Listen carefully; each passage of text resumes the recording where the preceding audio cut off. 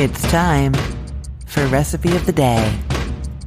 I don't know what you think when you hear the words chicken meatloaf. When I first heard them, I did not think it was going to be my favorite thing. I was doing the recipe because I love meatloaf and because the turkey meatloaf recipe on my site is really good. But for some reason, the idea of a chicken meatloaf just wasn't resonating. But then I made it and tested it and finished this recipe off. And I can tell you, it is such a delicious dinner. The meatloaf is really flavorful and it's juicy. And because chicken has such a mild flavor, you really get the flavors of the seasonings and the glaze. I've used a barbecue sauce. Really good. I also love this recipe because it cooks really quickly. The recipe just calls for 1 pound of ground chicken, so it's a fairly small meatloaf that cuts into 8 small-ish slices, like 8 slices of meatloaf, which is great if your family is smaller eaters, lighter eaters. When my kids were younger, this kind of size for meatloaf was perfect because there were 2 adults having like more adult-sized servings and then 2 kids who,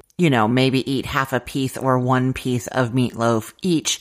Nowadays, I have bona fide teenagers, so I actually double this recipe. And I'm going to tell you, you can double it, triple it, quadruple it. That is totally fine, but you're going to make separate loaves. So if you double this recipe, you're going to make 2 loaves. You can put them on the same sheet pan and bake them side by side as long as there's a couple of inches between them so the air circulates, and then the cooking time does not change at all, but you end up with more meatloaf, which is great if you have heartier eaters. Also great for leftovers because this stuff sliced thin in sandwiches the next day is insane. I love meatloaf sandwiches. So good. And if you've never had a meatloaf sandwich before, so what you do is you take the cooked meatloaf, any leftovers that you have, once it's cool, refrigerate it in a container or cover it, however you do that, and then slice it thinly the next day because it's cold. It's just going to slice super easily. And you put it on some rye bread with mustard and those thin slices of meatloaf, maybe a slice of cheese, maybe some lettuce. And that is it. It is such a good treat. I love it. So yeah, since it's no real extra time to make more of these meatloaves, you might as well make 2 when you're making 1 or make 3 when you're making 1. You know what I mean. Okay, so I am using a pound of ground chicken here, not ground chicken breast. That's going to be too dry for sure. You can use ground turkey instead. But whenever I work with ground meat, and I know I tell you this all the time, I always mix together all the other ingredients first in a big bowl before I add the meat. And then I know that everything is thoroughly mixed, evenly combined. So then when I'm adding the meat in, I'm just making sure that that mixture is worked through it all. And I find that that just requires less mixing in general. And the less mixing that you can do when you're working with ground meat, the lighter, fluffier, juicier your finished product is going to be. And that is because the ground meat is made of those little strands, like almost like little tubes of meat. Well, cylinders, long strand cylinders of meat. You know what I'm talking about. And those are what kind of gives you that lightness, the space between those. If you go in and moosh that all together so that it's almost like a paste, you lose all the tenderness of your ground meat. So that's what we're trying to do, is to mix as little as possible. So you're going to get out a big bowl and you're going to preheat your oven to 350 degrees Fahrenheit. And you can also line a baking sheet with parchment paper or aluminum foil. That is just to make sure it doesn't stick and make cleanup easier. My preference is the parchment paper here because then I know for sure nothing is sticking, right? Then to that bowl, you go in with a large egg, a teaspoon of Worcestershire sauce. That really makes the flavor kind of meatier and the color of the loaf just that little bit darker so it's not quite so pale. I would not skip it, even if you're not a huge fan of Worcestershire sauce, and I am not. I actually don't really like the taste of it.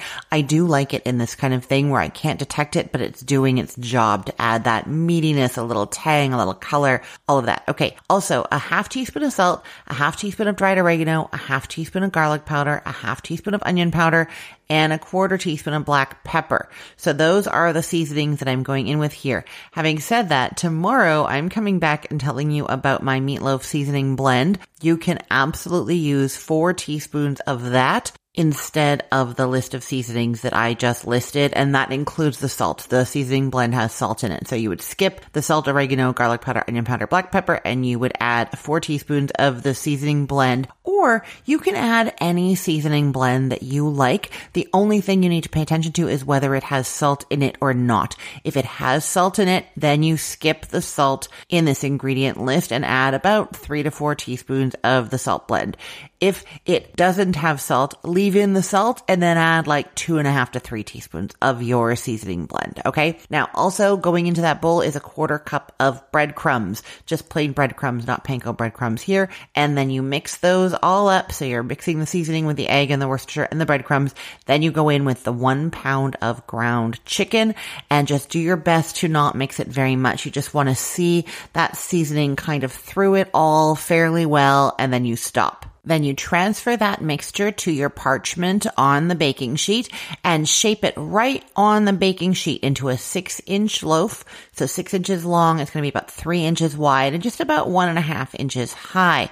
So I don't use a loaf pan for my meatloaf. I find that any fat in the meat kind of comes out and is like all simmering around the outside of the meat. I don't like that very much. I also find it kind of hard to get it out of the loaf pan after. So this is my preference. The other thing I like about doing this is that you get the barbecue sauce or whatever glaze you're using on all the sides and all around, and it can brown in all of those places too. So that is why I always use a sheet pan. So the meatloaf is going on the sheet pan. You're shaping it into a loaf, and then you're brushing it all over with 1 tablespoon of barbecue sauce. That goes into your 350-degree Fahrenheit oven for 30 minutes. Then take it out and do another tablespoon of the barbecue sauce kind of all over again.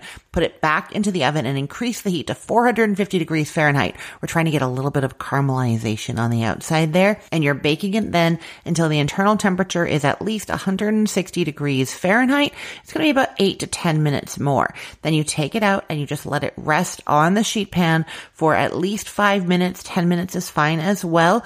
Double check that at that point the temperature has reached the minimum safe temperature for ground chicken, which is 165 degrees Fahrenheit. Then you go with a lifter underneath, or 2 lifters, 1 at each end, and transfer it to a cutting board and slice it into 8 slices and dig in. You're going to love it. I promise the words chicken meatloaf are going to be some of your favorite words going forward for sure. I will put the link to this recipe in the show notes for this podcast episode, or you can head to cookthestory.com/ROTD and get it there. And if you love this recipe and you love chicken, you have to check out my cookbook, the all new chicken cookbook. It is for sale on Amazon. It has over 200 chicken recipes, some traditional cooking methods, the oven, the stove, traditional recipes, classics, chicken Kiev, cordon bleu, basic chicken wings, and then also Instant Pot and air fryer and the grill and the slow cooker. It is a chicken resource, how to cook chicken in every way using every method, and it's always delicious. That is the all new chicken cookbook. Go to Amazon.com and search for it there, or I will put the link in the show notes for you for this podcast episode as well. I am Christine Pittman from cookthestory.com, thecookville.com, the all new chicken cookbook, and from this podcast, Recipe of the Day. I hope you have a great day. Let's get cooking.